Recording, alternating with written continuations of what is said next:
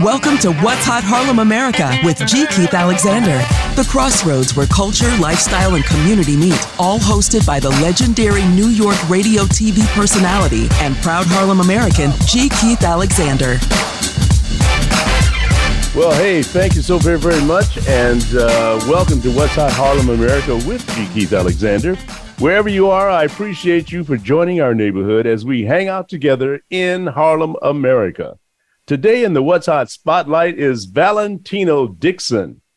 As of today, Valentino has founded the Art of Freedom Foundation, shining a light on injustice and working with lawmakers to achieve prison and sentencing reform.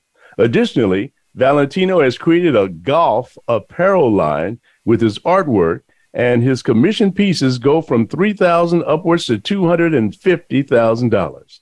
We met recently at the Jim Beatty African American Golf Expo and Forum, and I was impressed with how Valentino has triumphed over a 27-year wrongful conviction for murder. So it is my distinct honor and pleasure to say that Valentino Dixon is What's Hot. How are you, Valentino? I'm all right, G. Keith. Thanks for having me. Oh, hey, my pleasure. I was so touched by your story when I heard it at the African American Golf Expo and Forum that I said, well, wait a minute, I've got to have this brother on here to tell his story. It's a story of triumphing, if that's the word. That's good enough. Okay, that's good enough. It's a story of triumph over adversity, and you've become a successful entrepreneur.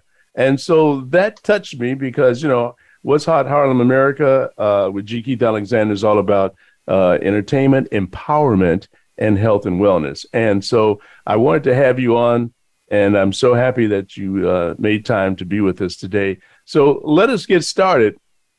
I usually ask all my guests to we take the Wayback Machine and tell us what it was like growing up as little Valentino.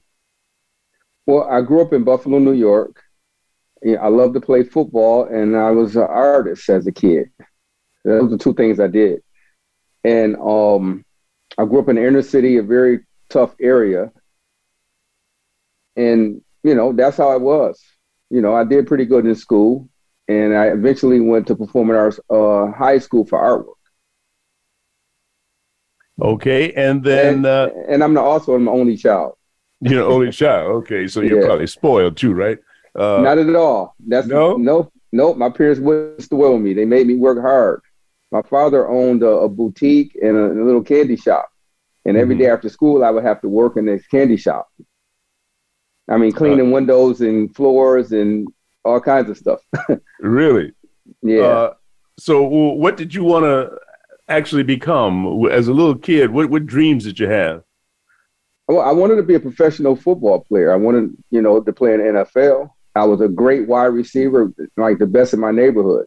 Mm-hmm. You know, nobody could check me. I mean, I just didn't have the hands or the speed. I had the route running, everything. I mean, I started playing football at 5 years old.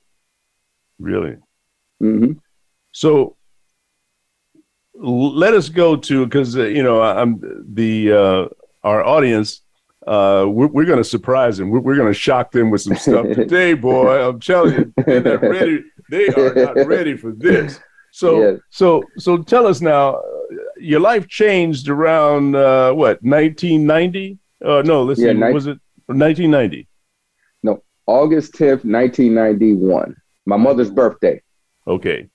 What happened? Yeah. Well, I was hanging out with some friends at a popular night spot, and a shooting occurred. And everybody scattered. I ran in my car, pulled away, took off. And shortly thereafter, I was pulled over by the police, taken into custody, and I was told that I committed this shooting. Okay. And I knew the person that committed the shooting, okay, because there was some problems brewing in the air before it actually started. Mm-hmm. You know, but of course I kept my mouth shut, and they charged me with murder, attempted murder, and assault. 3 people were shot. And 2 days after my arrest, the person responsible for the crime turned himself in and explained what happened, and he was disregarded and told to leave the police station. And then 7 eyewitnesses came forward, because it was over 70 or 80 people out there. And this is a fact. And those people were all disregarded. African-American people went and told the detectives that I didn't commit this shooting. And the detectives had already had their minds made up, and they were not going to admit that they made a mistake. They had already paraded me on the news. They took my clothes. They took my car, and they actually told me that if I fired a weapon, of course, gunpowder residue and forensics would prove this. Mm-hmm. And so, long story short, they never turned over the results to the clothing. And they disregarded the witnesses. So 10 months later, I found myself going to trial with a public defender. I didn't have any money to afford an attorney. And I went to court. And my public defender did not call any of these witnesses and did not introduce the confession to the jury, because we had a confession. Mm-hmm. And the jury didn't even know this guy confessed. They didn't even know about the witnesses. The lawyer didn't call any of them. And they gave me a 39-year life sentence. 39-year life sentence? Yes, 39 years to life sentence. Wow. So, all right. So now you find yourself in an environment that's completely foreign to you, and you, I'm sure you were probably depressed and so forth, and you didn't pick up your art until when? Well, I was not just depressed. Of course, I was afraid. There's so much going on. I was a young guy. I was only 21 years old when I found myself in Attica Correctional Facility, which is one of the worst prisons in America, as far as I'm concerned. You know, the abuse that goes on inside, and the violence, the everyday violence is just barbaric. And so I was young, and, you know, and I was still developing as a young man. And so 7 years went by, and my uncle said, hey, if you can reclaim your talent, you can reclaim your life. You know, and at the time I'm like, what the hell is he talking about? And all my appeals had been denied. Here I am 7 years later, all my appeals denied. And I wasn't doing much with myself, but I was doing a lot of reading and I was working out.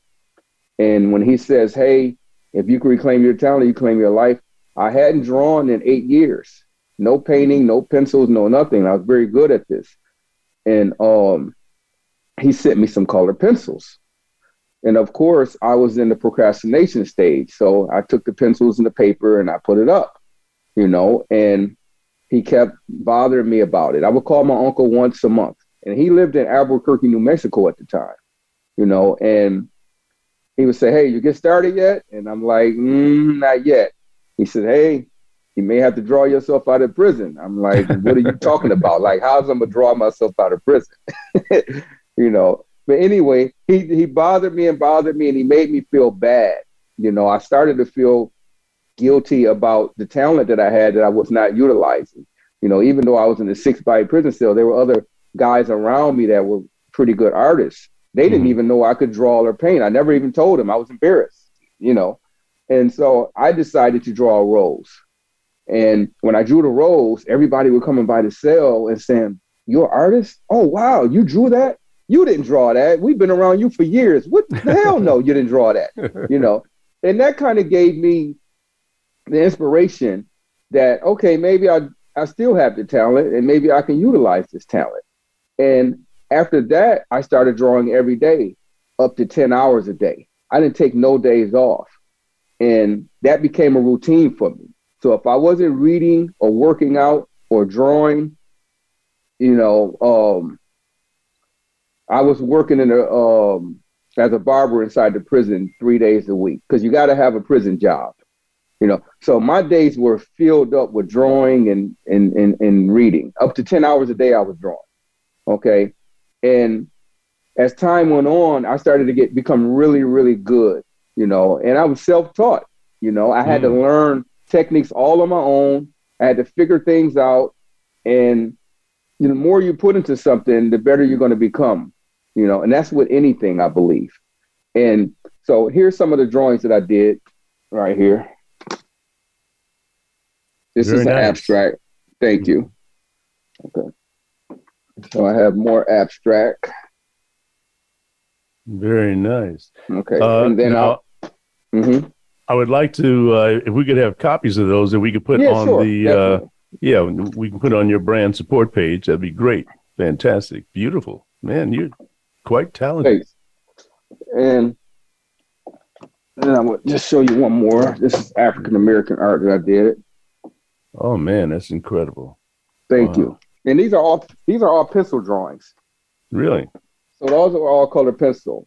So the paints in the prison were so regulated that you couldn't have oil painting. You had to only have acrylic and watercolor, and then you could only have 3 brushes. You know, and I couldn't have a canvas. So I just took to the colored pencils and the paper, and the goal was eventually, after about 10 years, was to make the drawings look like paintings. So a lot of people see my stuff and they say, "Hey, that's a nice painting," but they're all drawings. Yes. And you learned that in prison? I learned it in that 6-by prison cell over a course of time. You know, and I did a lot of reading also.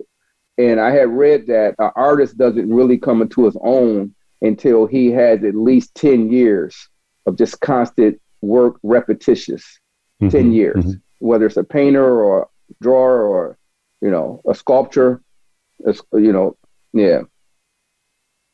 Well, okay. So now I understand the warden used to come by your cell and used to ask you how your... Well, let me back up. Okay. So in between drawing for up to 10 hours a day, I was constantly working on my case also, and going up to the prison law library, you know, just trying to figure out how did these people convict me? How did they get away with it? I knew nothing about the law. So now I'm reading case law, I'm working on my case, and now I'm writing letters to lawyers all throughout the country. Please help me. Who's going to believe me that 8 witnesses clear me in the confession? It's like, there's no way this guy made this up, you know? And so I'm writing lawyers, and I'm learning that people don't like to read 10-page letters. So you have to adjust all of these things, and you have to be able to put all the facts into 1 or 2 pages. Otherwise, nobody's going to read it, you know?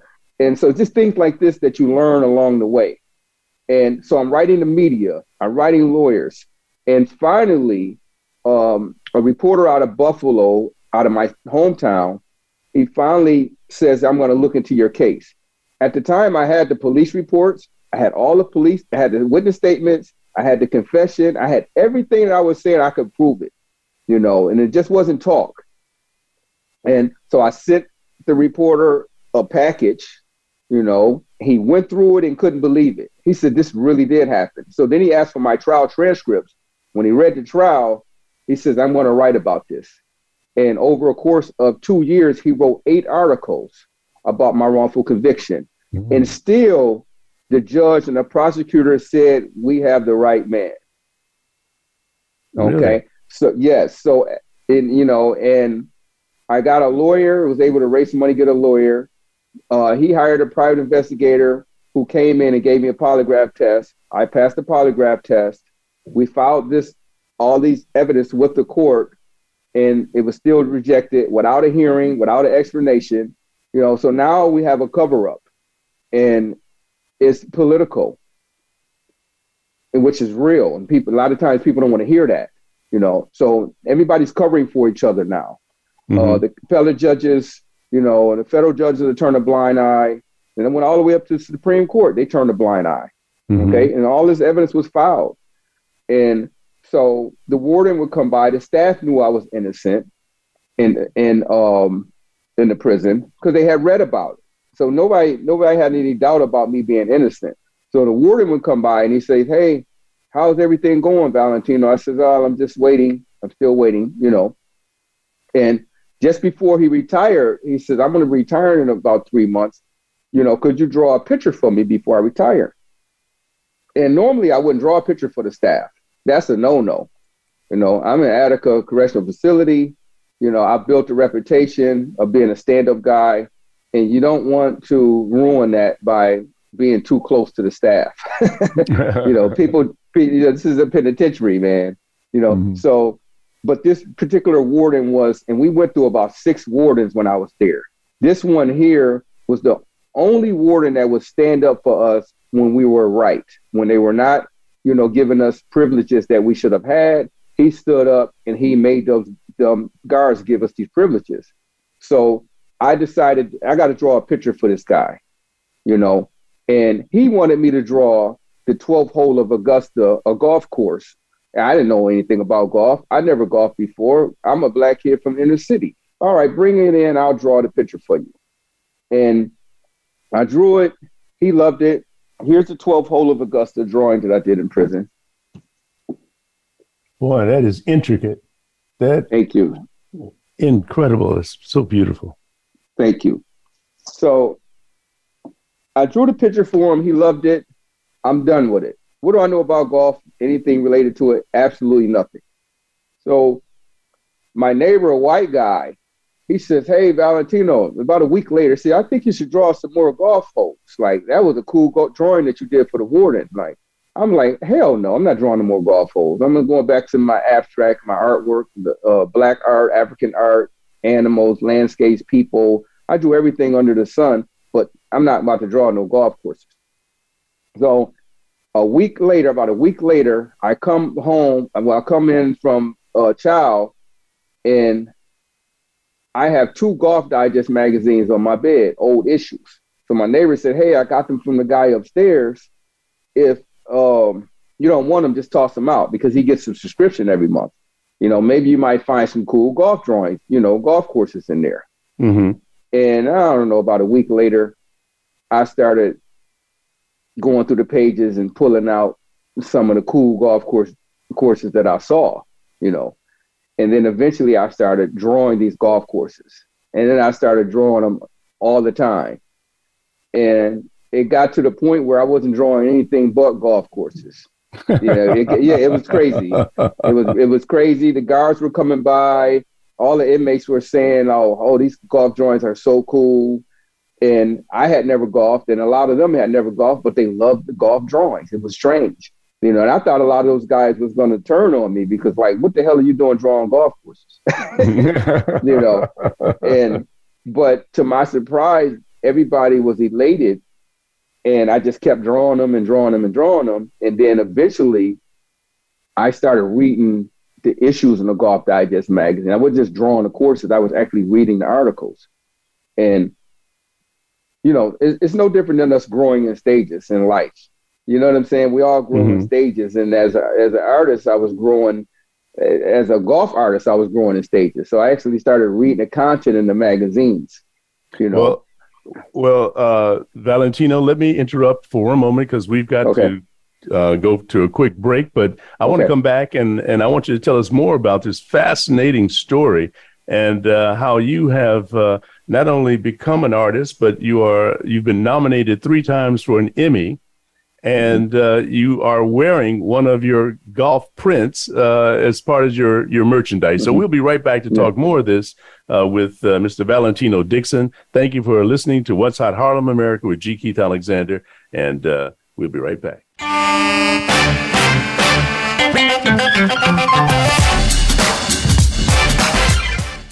Have you ever thought about hosting your own radio podcast to establish fame, fortune, and followers for your small business? People listen to them, they subscribe to them, and they love them. As a small Black business owner, doesn't that sound like something you'd like to be a part of? Well, you can when you hire the radio podcast pros at Harlem America Digital Network. Imagine, you'll have a team of creative and technical professionals at your disposal and a 1-hour weekly radio podcast to spread the word about your business. Making your business successful with its own media is not for the faint of heart, but it can happen with a Harlem America radio podcast talk show. Get a free consultation by emailing G. Keith Alexander at harlemamerica.com or call D. Daniels at 480-553-5741 today.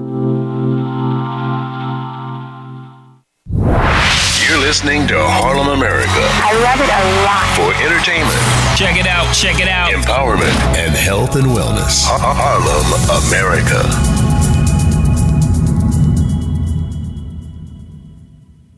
The home of Glasso Smart Water is Harlem America. Harlem America, where Coca-Cola is helping you enjoy less sugar. You're listening to Harlem, America, talking to the world from the heart and soul of New York.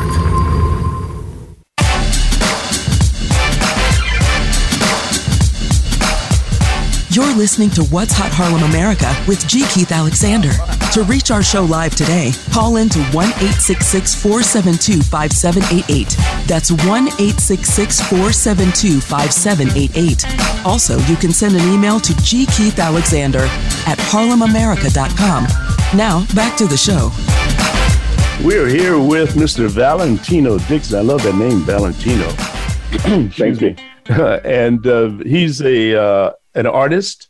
He is an exoneree and a 3-time Emmy nominee. And we're going to find out more about his fascinating life. And we're talking to him now. And if you're just joining us, Valentino is in prison. And he's going to tell us all about that. Okay, continue, Valentino. Well, G.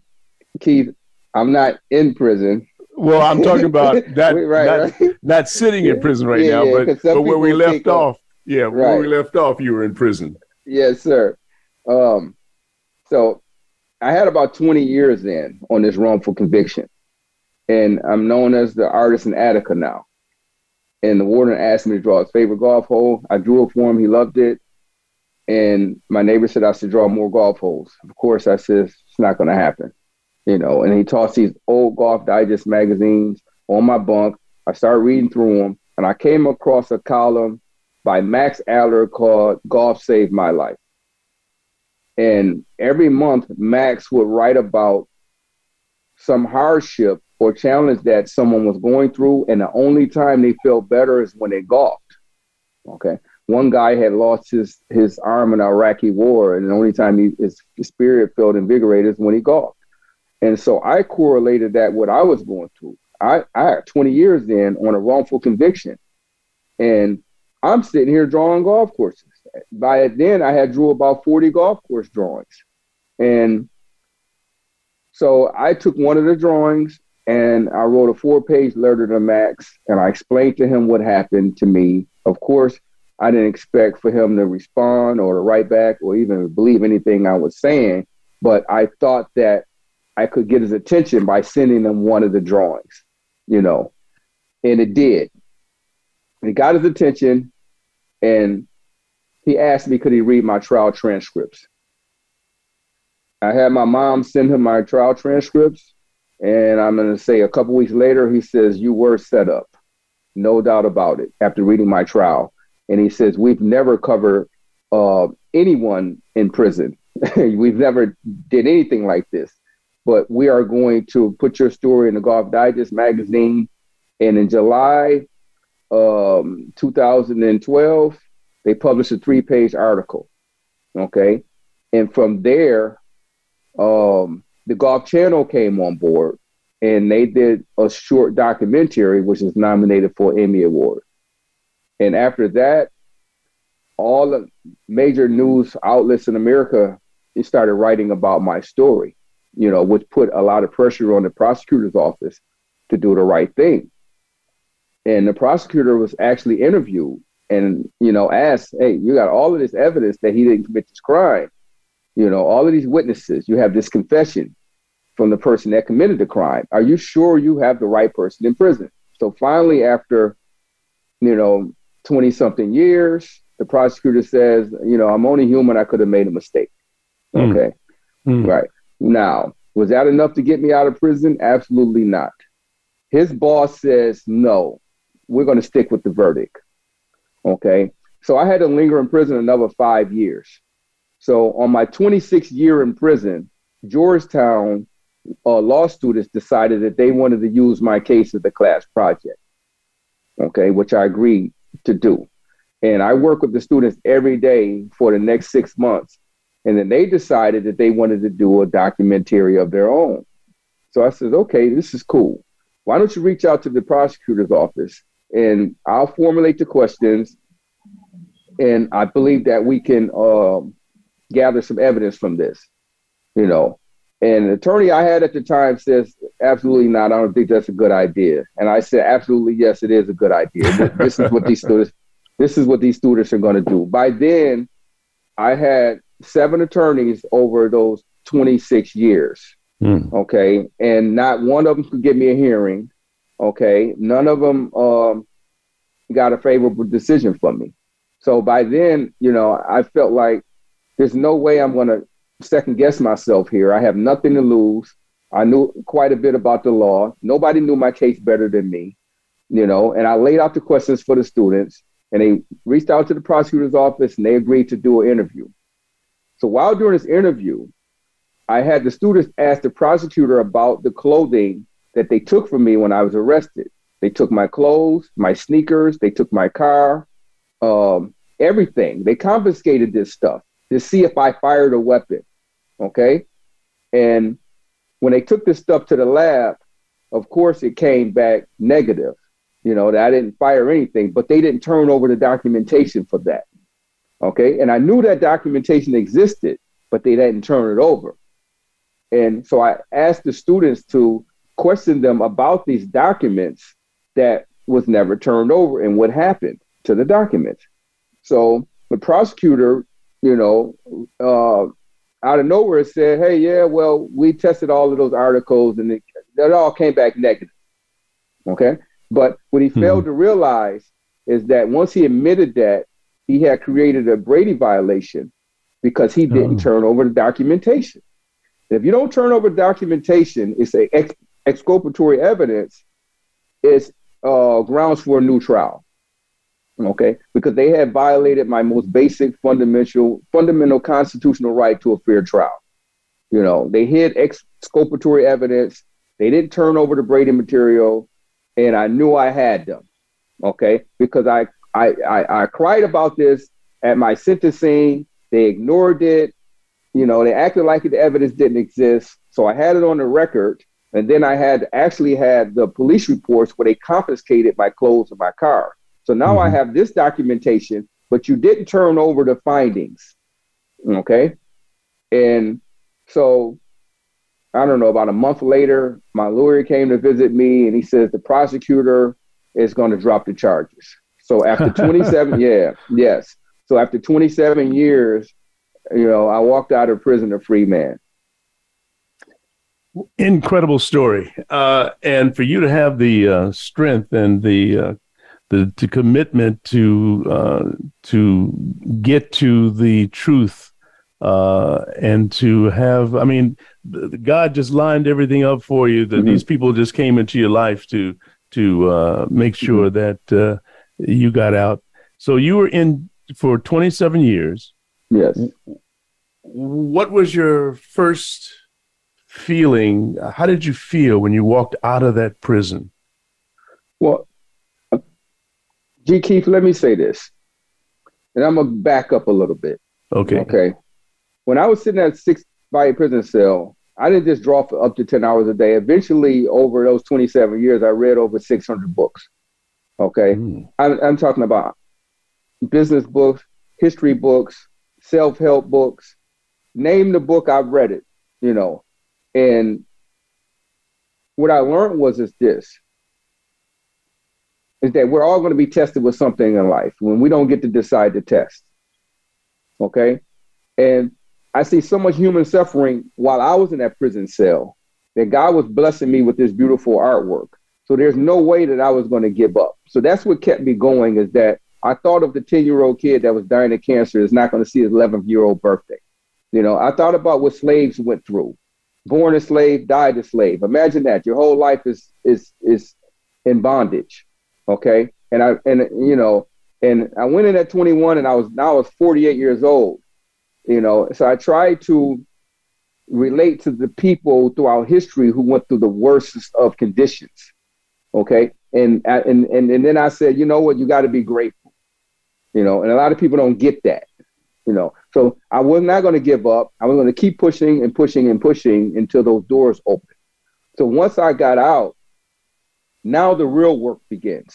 And people's like, why are you doing all this stuff, running around doing all this stuff? Started a Prison Reform Foundation, got my website set up, got some art shows going. I had one in New York City, and the galleries and, the art world wasn't too fond of me. They didn't respect what I had accomplished. I had over 300 pieces of artwork, and they didn't really want to have anything to do with me, even though I was innocent, it's like, yeah, whatever. But they did one show for me, and then I had another show in Florida, and they wanted 50%. I'm a math guy, okay? And I did all this reading, all these great business books. So I'm not going to allow you to exploit me or anything else. I'm not hard to get along with either, So I said, you know what? You got to do this on your own. And what I did was I set up my website, did some marketing, every month there was somebody coming to interview me. Somebody wanted to interview me from somewhere, some media outlet.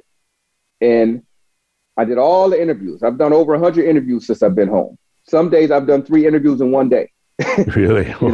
Yes. So from that, I start, and, I represent myself on my artwork, and so celebrities and other people start reaching out, doctors, different people that love artwork. And, so I brokered all my own deals. So I'm sorry, I was going to say some of the people with your artwork, Michelle Obama, John McEnroe, what was it, John McEnroe? Yeah, John McEnroe, yes. The 10X great John McEnroe. Steph Curry, Damian Lillard, Jack Nicholson. Jack Nicklaus, yes. Yeah. I've done artwork for Rocket Mortgage, other companies, without an agent, without a manager.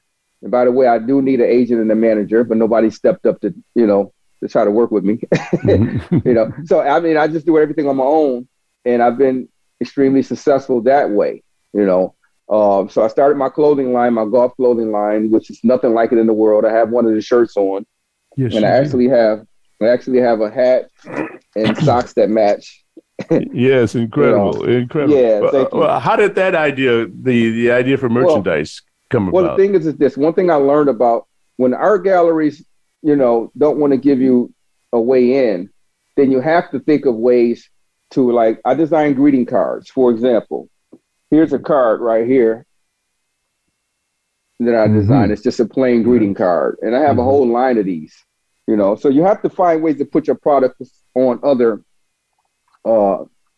things, like, whether it's a carpet, hats, and you have to market yourself. Otherwise, you're not going to be able to pay the bills. Wow. So, all right. Well, have you picked up a golf club yet? I've golfed about 8 times, and I'm no good at it.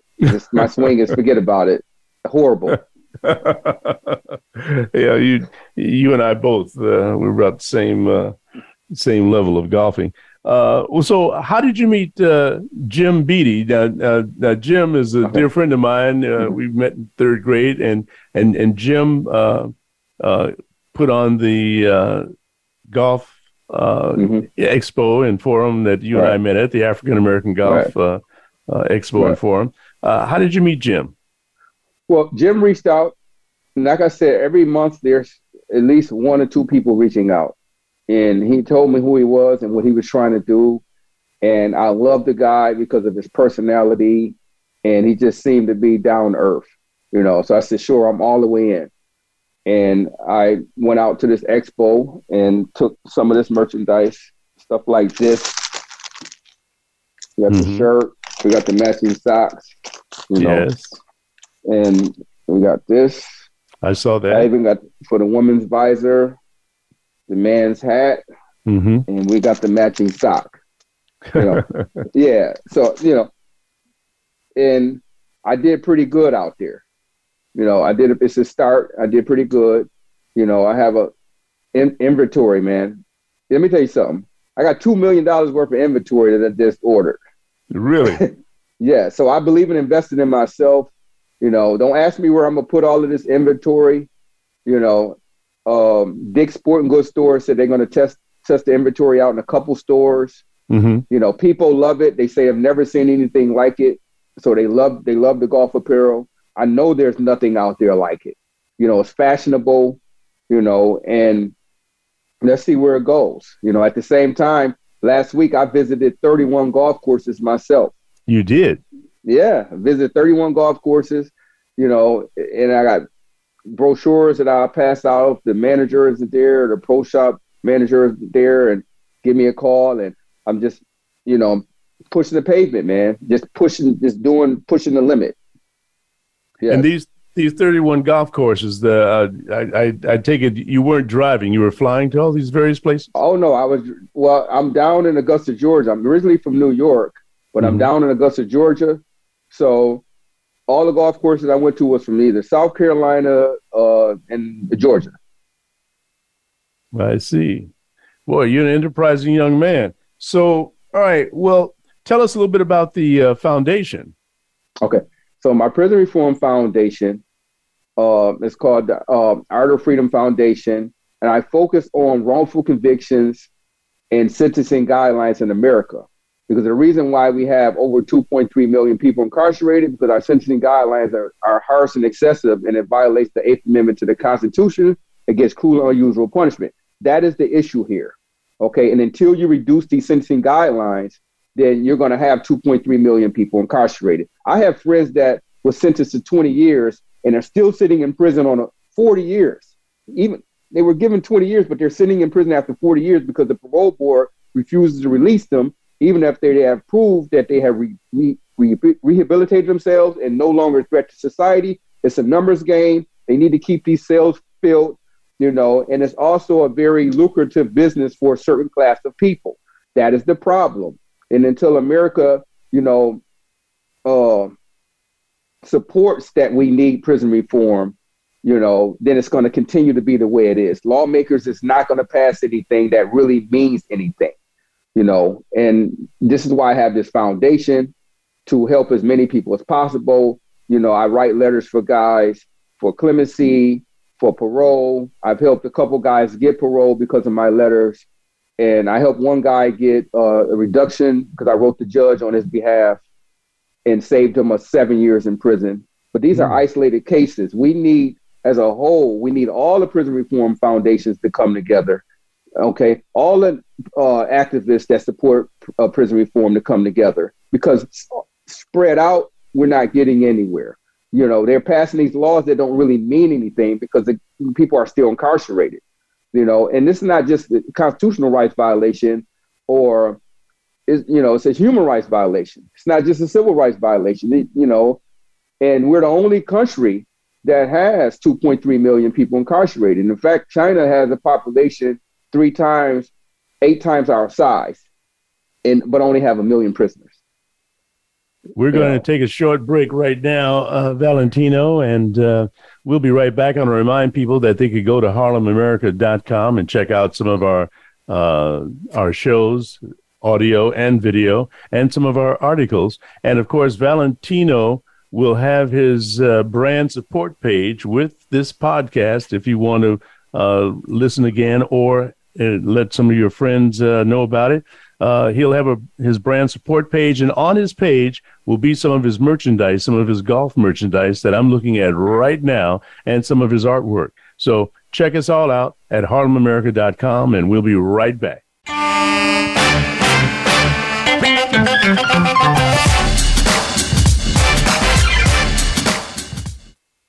Have you ever thought about hosting your own radio podcast to establish fame, fortune, and followers for your small business? People listen to them, they subscribe to them, and they love them. As a small Black business owner, doesn't that sound like something that you'd like to be a part of? Well, you can when you hire the radio podcast pros at Harlem America Digital Network. Imagine, you'll have a team of creative and technical professionals at your disposal and a 1-hour weekly radio podcast to spread the word about your business. Making your business successful with its own media is not for the faint at heart, but it can happen with a Harlem America radio podcast talk show. Get a free consultation by emailing G. Keith Alexander at HarlemAmerica.com or call D. Daniels at 480-553-5741 today.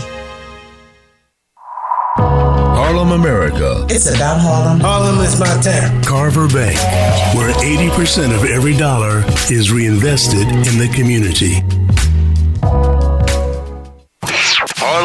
America, the home of Coca-Cola Zero. Follow the Voice America Variety channel on Twitter. Our hosts always have something to say, and we know that you do too. We tweet on today's hot topics, and you're welcome to follow us. Speak up and join in at Voice AM Variety. That's at Voice AM Variety. Have you had a chance to check out Voice America's online magazine and blog? If you love our hosts and shows, check out articles that give an even deeper perspective. Plus topics about health and fitness, movie reviews, philosophy, business tips and tactics, spirituality, positive thought, current events, and even more about your favorite host. It's just a click away at blog.voiceamerica.com. That's blog.voiceamerica.com. The Voice America Press Blog. All access, all the time.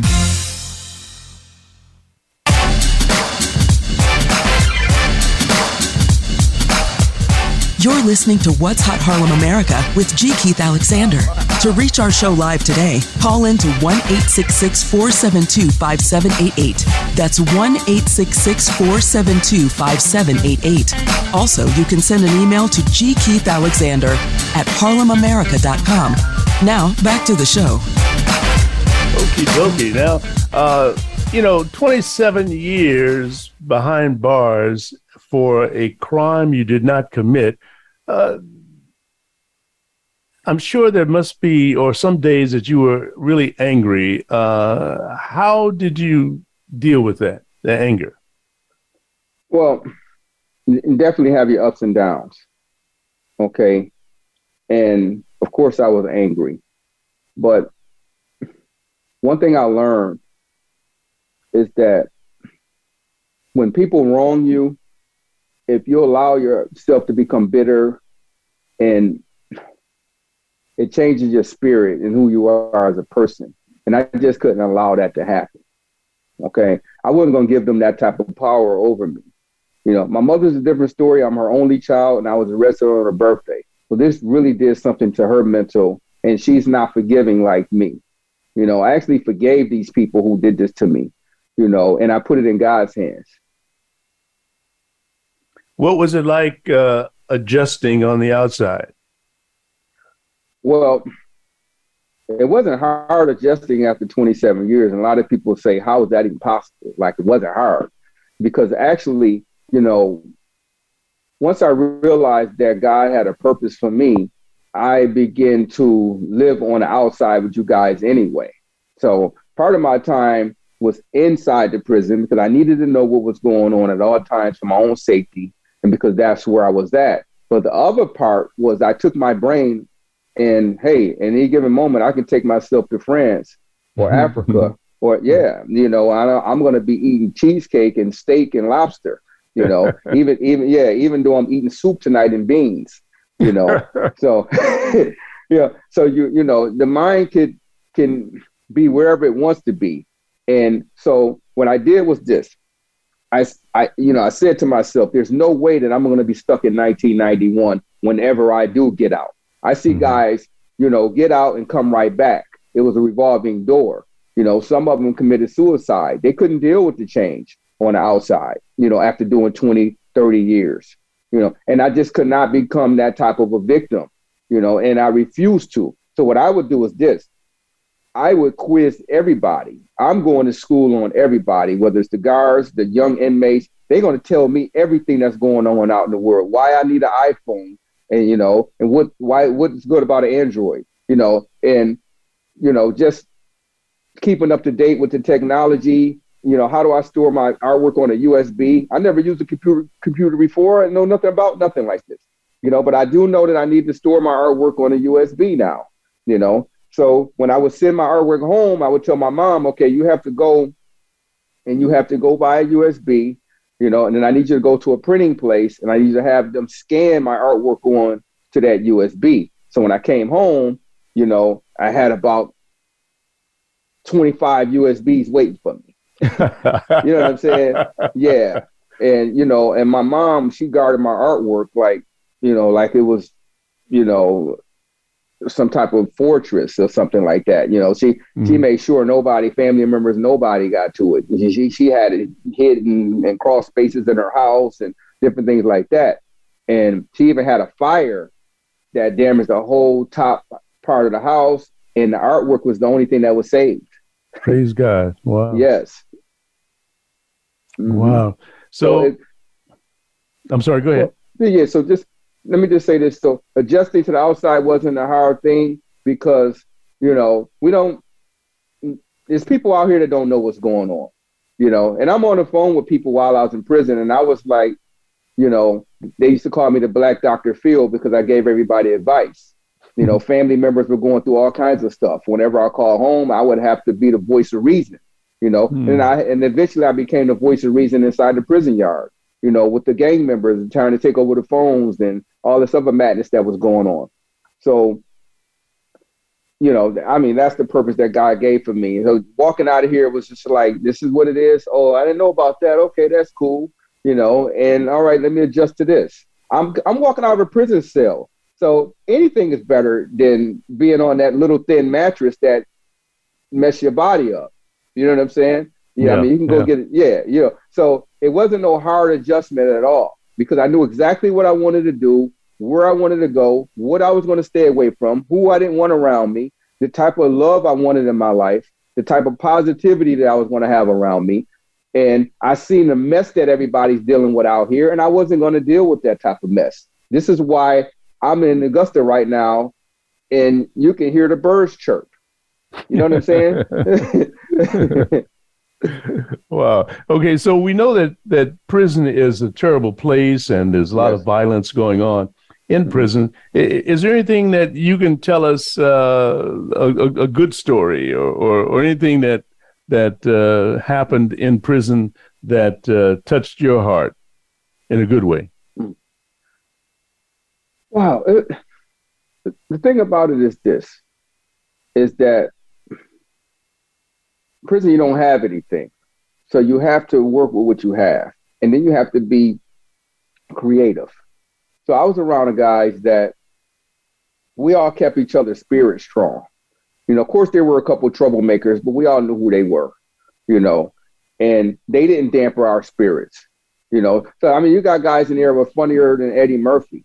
You know what I'm saying? Yeah. And so they're going to say something that's going to make you laugh. And we all supported each other and so it's no one particular thing that stands out at this time, I can tell you. All I know is that when I walked out of there, many of those guys were crying. They were actually crying tears, and they were happy for me, but they also knew that things would change for them inside, because I helped out a lot of guys. How were you able to stay out of trouble? Well, I stayed out of trouble for one. The artwork kept me busy. Mm-hmm. Everything I was doing was positive, and there was so much negativity around me that I had to help keep a balance. So I was like that balance. I was the guy that talked people down and stopped guys from killing each other over a $3 debt. Wow. And so yeah, that's what God put me there for, and now he's utilizing me out here in the outside world to go speak to kids in the inner city about, making the right choices, believing in themselves, and just knowing their self-worth. And because I grew up in a neighborhood, a lot of my friends got killed while I was in prison, or came to prison. They ended up in penitentiary with me. Even though I was innocent, they ended up in penitentiary, and actually some of them were innocent. Believe it or not, two of my friends was exonerated like me over the years, So Buffalo has a problem with wrongful convictions. There's been about 10 wrongful convictions, exonerations in the last 20 years, and those are serious numbers for a small place like that. But now, I got guys, 10, 20 guys calling me from prison right now. I send out food packages. I write letters. I visit guys. I do all of those things in between my busy schedule. So there's never no time for me to relax, but I am going to take some time off of myself in about 6 months because I need it. When you walk back through the doors to visit guys, how does that feel to you personally? Does it bring back memories and thoughts of? Yeah, well, yes, because I know what they're going through, and I know what my family was subjected to just for being processed, waiting 2 hours just because they don't want to process you until they feel like it, or they can get through finished eating their lunch and talking to each other and chatting. And then they say, all right, let's process these 5 people. So, I mean, it never ends. It's still going on today. But, when I walk through there, I mean, I'm not traumatized in no sense, and I don't have any deep feelings or anything. I just know that I'm there to help that person I'm going to visit and possibly help others inside that prison. So I don't have time for anything to really be affecting me like that, to be honest with you, because there's too much work to do, and anything like, you just got to accept whatever comes to your life, and you have to deal with it with faith, and you got to brush it off. Every day we're dealing with something, something somewhere, some issue. And, some things you don't have no control over. And those things that you don't have no control over, you leave it in God's hands. Okay. And the things that we do have control over, I'm a firm believer that, you have to find a solution. You can't throw your hands up in the air. You can't say, all right, I had enough. I don't want to, go through this no more. This is too much for me. Nope. Mm-hmm. You got to figure it out. You got to figure it all out, Keith. You have to figure it out. If you could do anything over again, would you have made a different choice? Anything or? No. I needed to go through everything I went through in order to be the person I am today. And there's so much I want to do. I want to go back to my neighborhood. This vacant house. My street, almost all the houses is gone.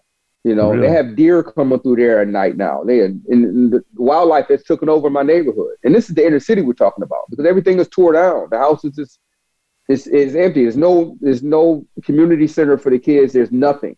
So I don't want to just make a lot of money now. I want to make a lot of money so I can help people. I can really help them in a significant way. I want to build homes on my block, my neighborhood. I want to build a community center. I want to teach these kids about entrepreneurship. I want to show them something before I leave this planet, because it don't seem like it's going to happen. If I don't push and make it happen. Nobody's done anything the whole time I was gone.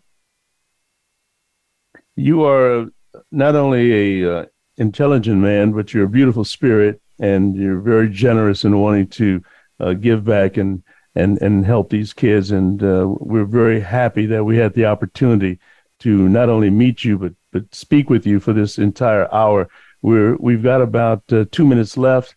I'd like for you to very succinctly speak to some of the kids and let them know that there's a better way.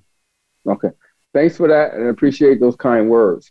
What I want to say to the kids of America is that you have to believe in yourself, and you need to know that you are different and unique from anyone else.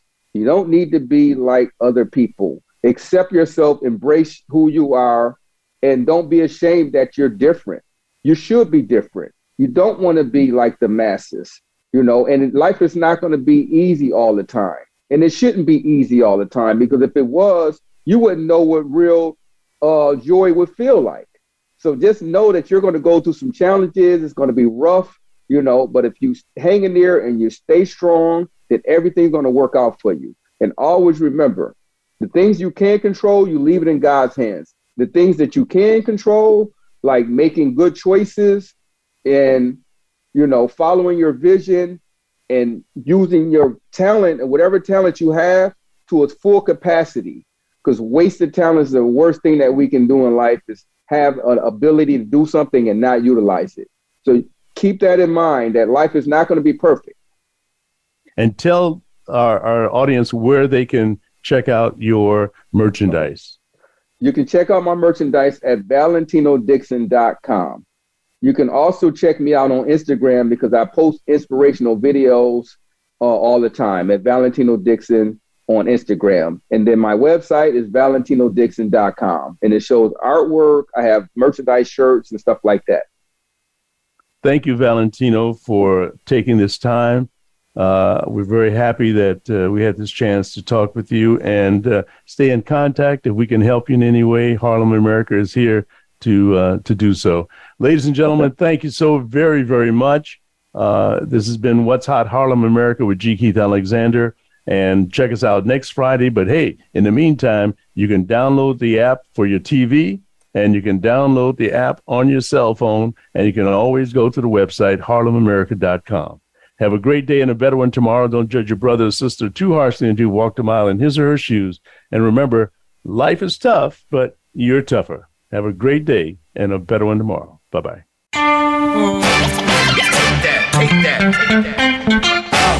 Thanks for listening to What's Hot Harlem America with G. Keith Alexander. We'll be back next Friday at 10 a.m. Pacific Time. That's 1 p.m. in New York on the Voice America Variety Channel and the Harlem America Digital Network. Thank you for listening.